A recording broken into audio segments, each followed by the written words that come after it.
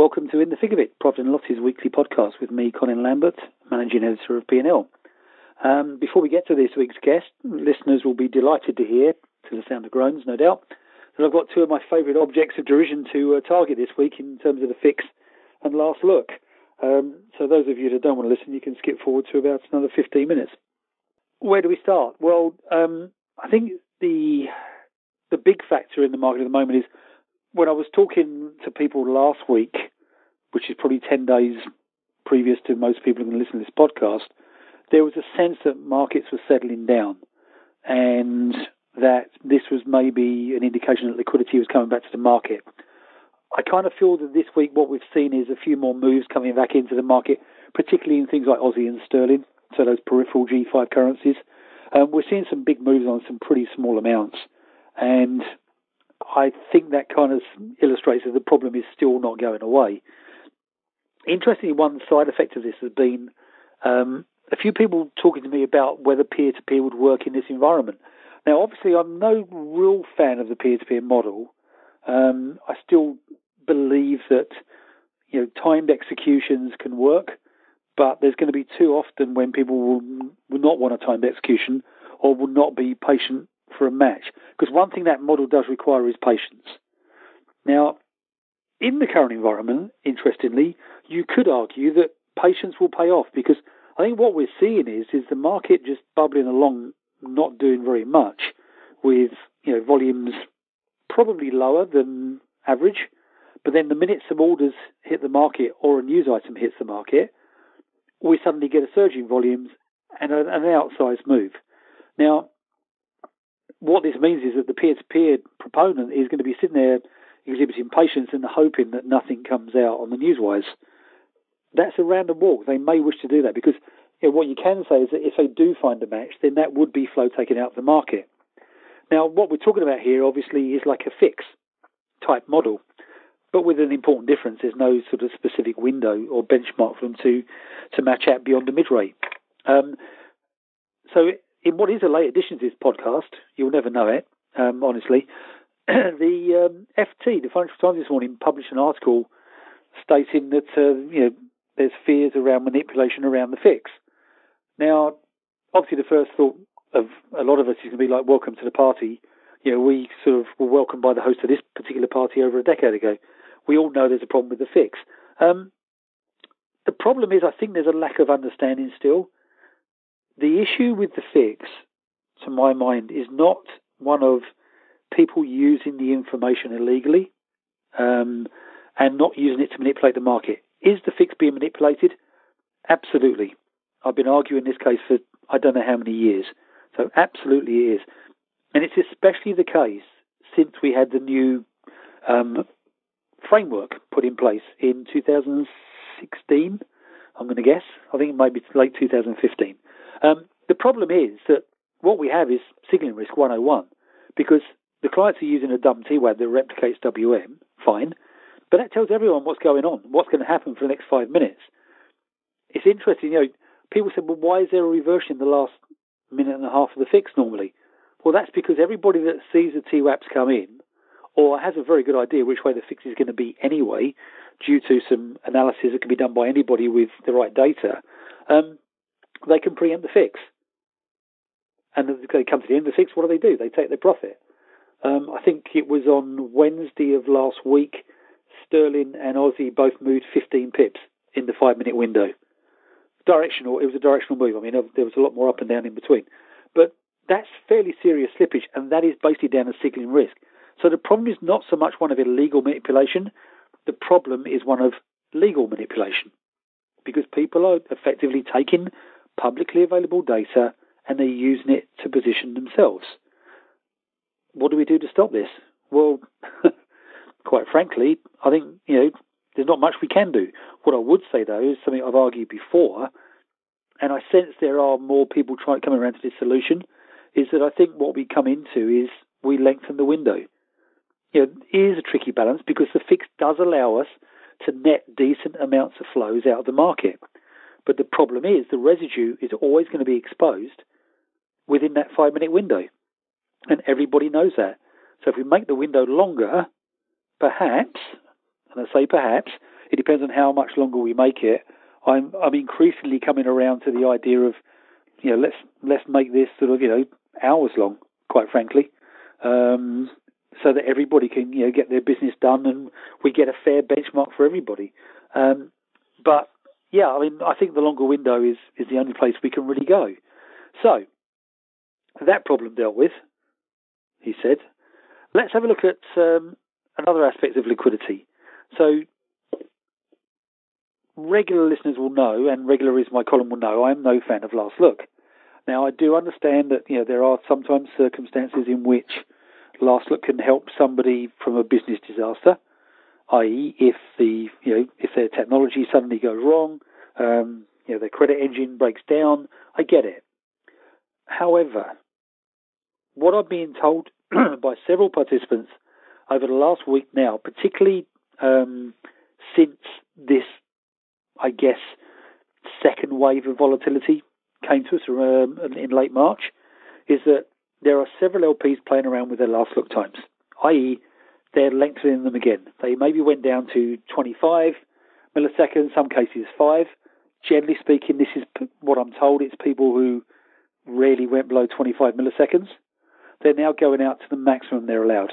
Now, interestingly, they're also doing it on some of their own platforms. So what we're seeing is exactly what I was worried about in November and December when I wrote and spoke on the podcast with Galen quite frequently about, you've got firms out there, and this was ahead of the Global Foreign Exchange Committee meeting, and the GFXE does appear to have this on its agenda, which I think is good. Which just what we're getting now is like a reinforcement of why we need that. These firms are not streaming executable liquidity. They're fishing for orders. And that is why I hate last look, because it's cherry-picking flow. And in the current in market environment, I would argue it makes market conditions even worse.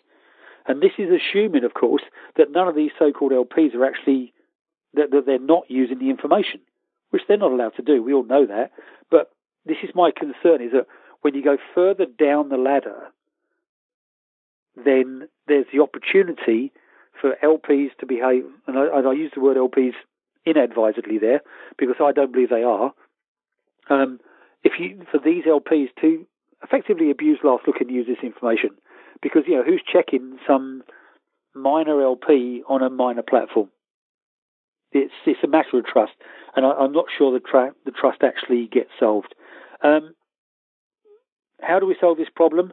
Well, it's an age-old problem, I guess, in many ways, but what we should have is LPs quoting the market.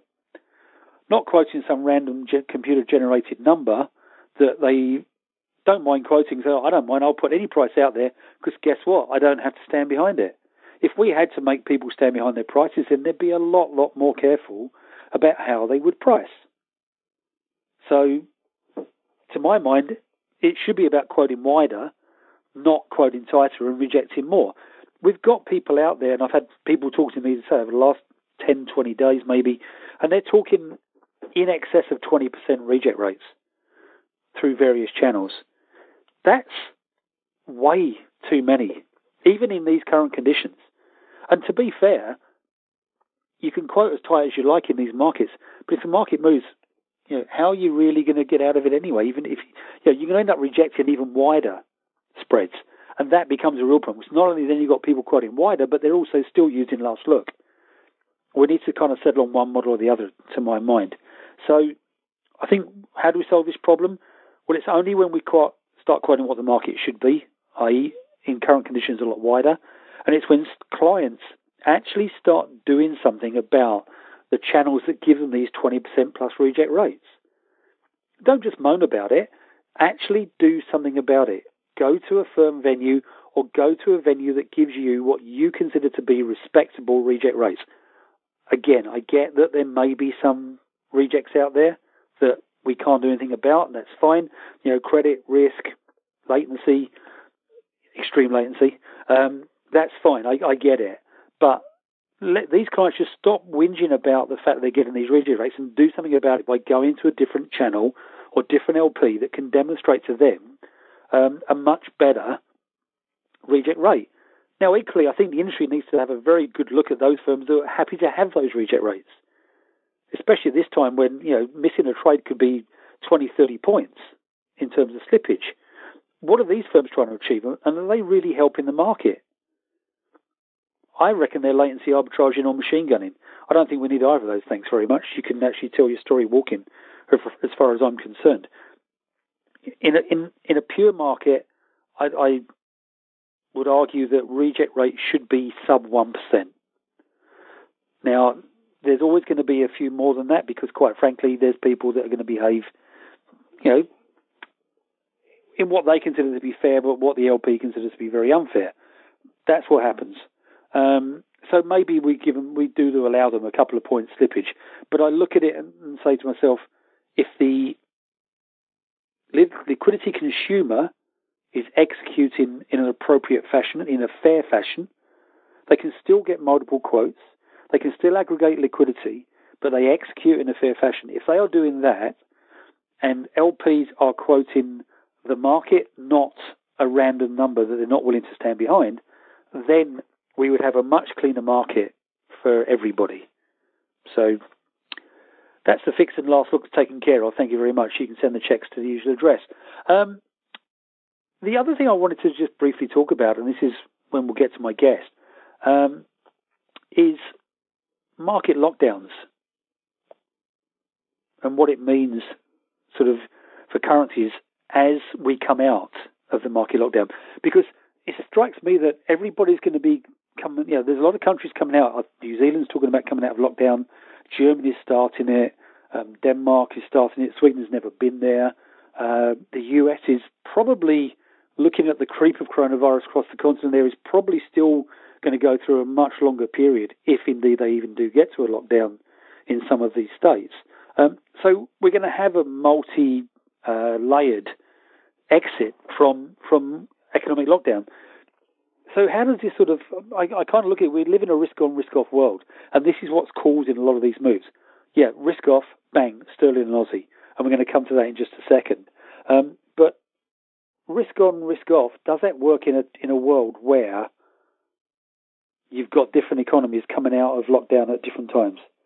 I'm not sure. It's something that will be interesting to see.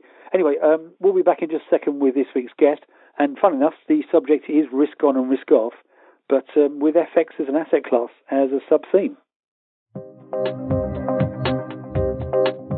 Profit and Loss is moving industry conferences online. Instead of traveling to London, Frankfurt, or New York, visit profit-loss.com/events and register for our new Dial-In Day online conferences. You can also email info@profit-loss.com for sponsorship opportunities.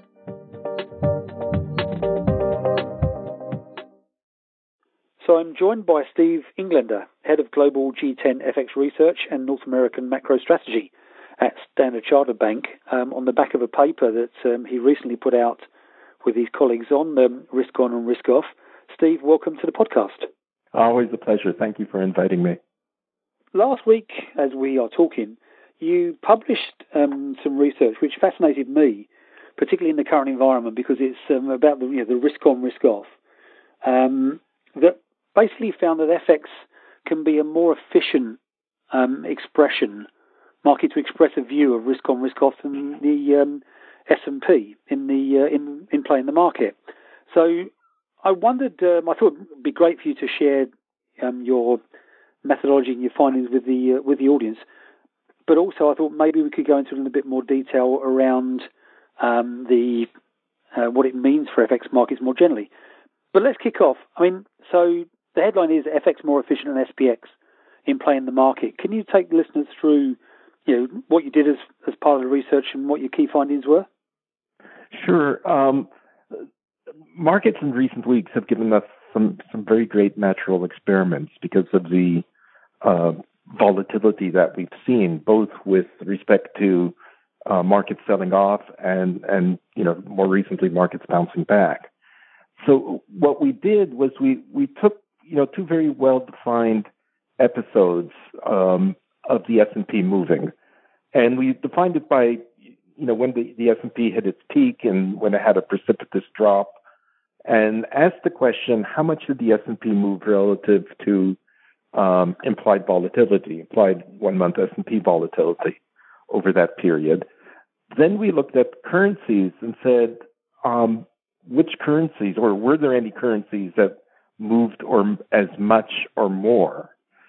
And, the question isn't whether you got it right or wrong. The question is, say you knew or felt that the markets were going to sell off relative to what the market expectation of volatility, which would have given you a bigger bang for the buck.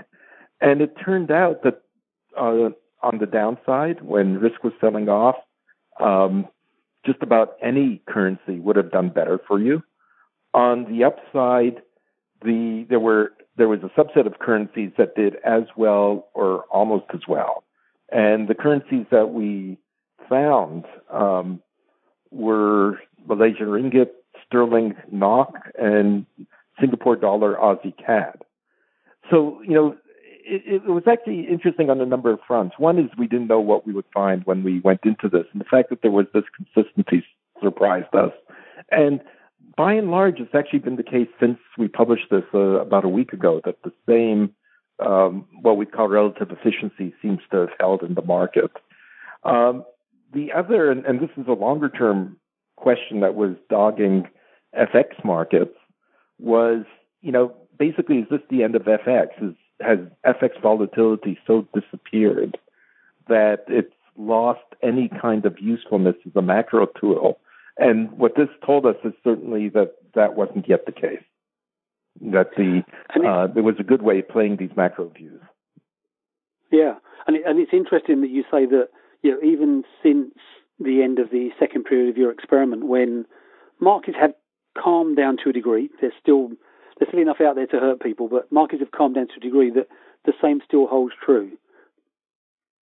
Well, the reason is that S&P volatility has been stuck in the mid-40s, whereas FX volatility has been, in some of the currencies that we've been looking at, Malaysia, Singapore dollar, you're talking about 5 or 6. Other currencies, you're talking between 10 and 20. So to get the same bang for the buck, you need a much smaller move on the FX side. And by and large, that's what's happened. You've had currencies like Aussie moving almost as much as the S&P, but Aussie vol is less than half of that of the S&P. And even among our more stable currencies, Sing dollar, Malaysia ringgit, those moves have been relatively pronounced. So they've been close to, if not beyond what the S&P was doing. Now, I mean, in some ways, you've kind of shot down one of my first thoughts when I read the piece, because obviously Noki, Aussie, and CAD are very much commodity currencies. Which is it fair to say that, generally speaking, you'd expect commodity currencies to perform that way in a risk-on, risk-off scenario? And second, I guess my second point is, what is it with Malay, Sing, and sterling, which are definitely not commodity currencies? Yeah, I guess in the first set of currencies, if we're looking at commodity currencies, keeping in mind that everything is measured relative to volatility, you would expect that the market would be properly pricing in the beta. But it looks, for whatever reason, markets were very quick to ramp up implied volatility in the S&P, but much less so in FX markets. And that gave you some opportunity to exploit the fact that the relative volatility was lower compared to the actual spot moves that were being made.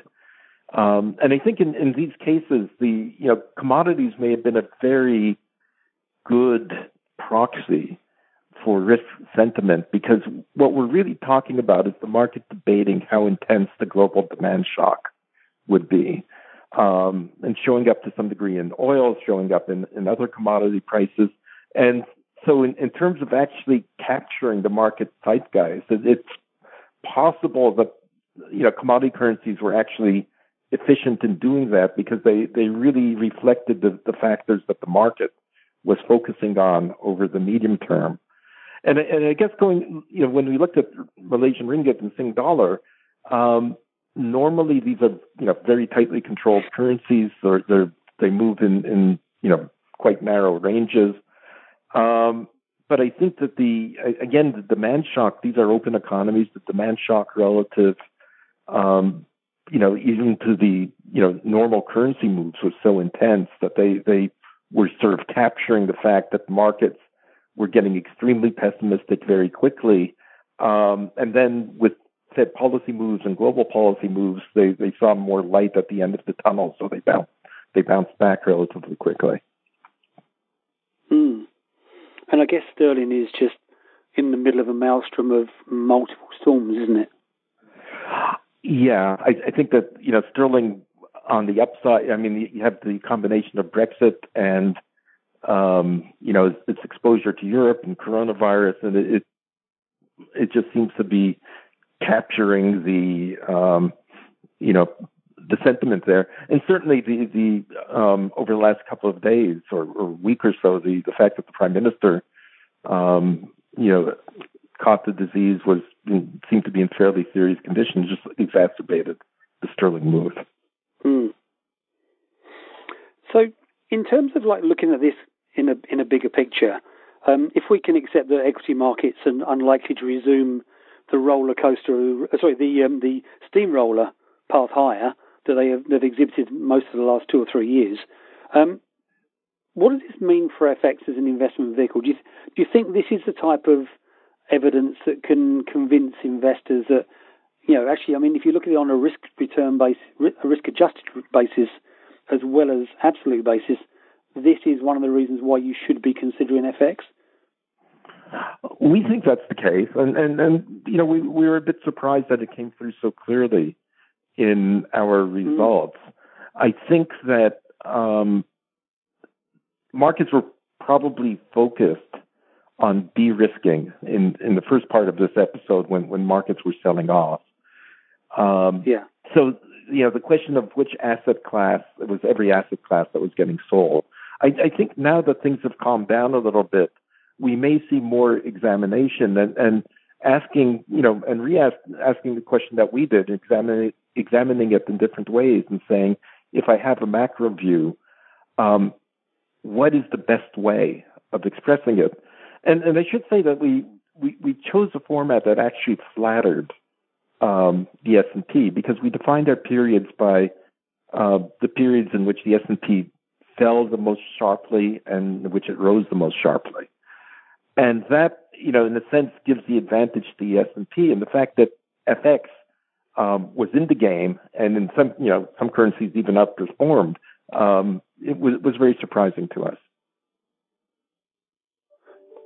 Yeah, it's an interesting one, isn't it? Because, I mean, I hadn't thought of it in those terms. But obviously, that's... So, in other words, if we look at this across a longer period of time, there's probably a good chance that the numbers will be even more flash into FX. Is that a fair observation? I think so, yes. Or if we had an abstract measure of risk on and risk off, one that wasn't determined either by the FX market or by the equity market, this suggests that the results would actually be more positive for FX than even the ones that we reported. Interesting. One other thing that struck me about it as well, I mean, if we look at the hedging community, in terms of, the corporates and maybe certain institutional investors not looking to express a view as such, I mean, is this sort of research valuable for a hedger in terms of determining their policy, assuming they've got some degree of freedom around how and when they hedge, and if they can take advantage of certain conditions? It probably is of some use to them. I think very few corporate hedgers would think of the S&P as being the standard that they apply. But I think in terms of looking at exposures and looking at ways of maybe mitigating exposure, I think it would be helpful. One other thing I think that's different is that if you're a corporate, the question you should be asking is, what scenario will do me the most damage? It's not enough to sort of say, look, if Aussie goes down, am I hurt or helped? But it's more a question of what state of the world will Aussie go down precipitously? What does it mean for the rest of my business? And what FX hedging strategy should I pursue contingent on the exposure, my global corporate exposure rather than just the FX exposure? Yeah. Yeah, because I guess what I was thinking in terms of was like, for instance, if a corporate treasury is exposed to a currency that's going to be hitting risk off, if they can look at this and identify what happens to currencies in a risk off scenario, then they may be able to actually advance the hedging program before they go risk on.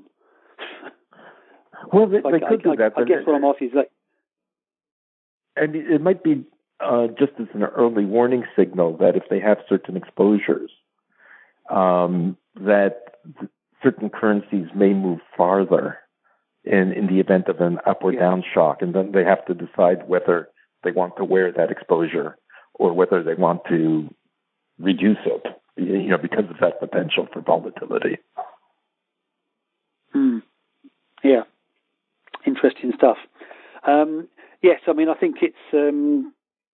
I think there's going to be a lot of people. Hopefully, will now be drawn to the research. We'll be providing a link to the research on the write-up for this. Stephen, thank you very much for joining in the thick of it. Thank you. It's always a pleasure to talk to you. Be well. And we'll be back with another podcast next week. Thanks very much for listening.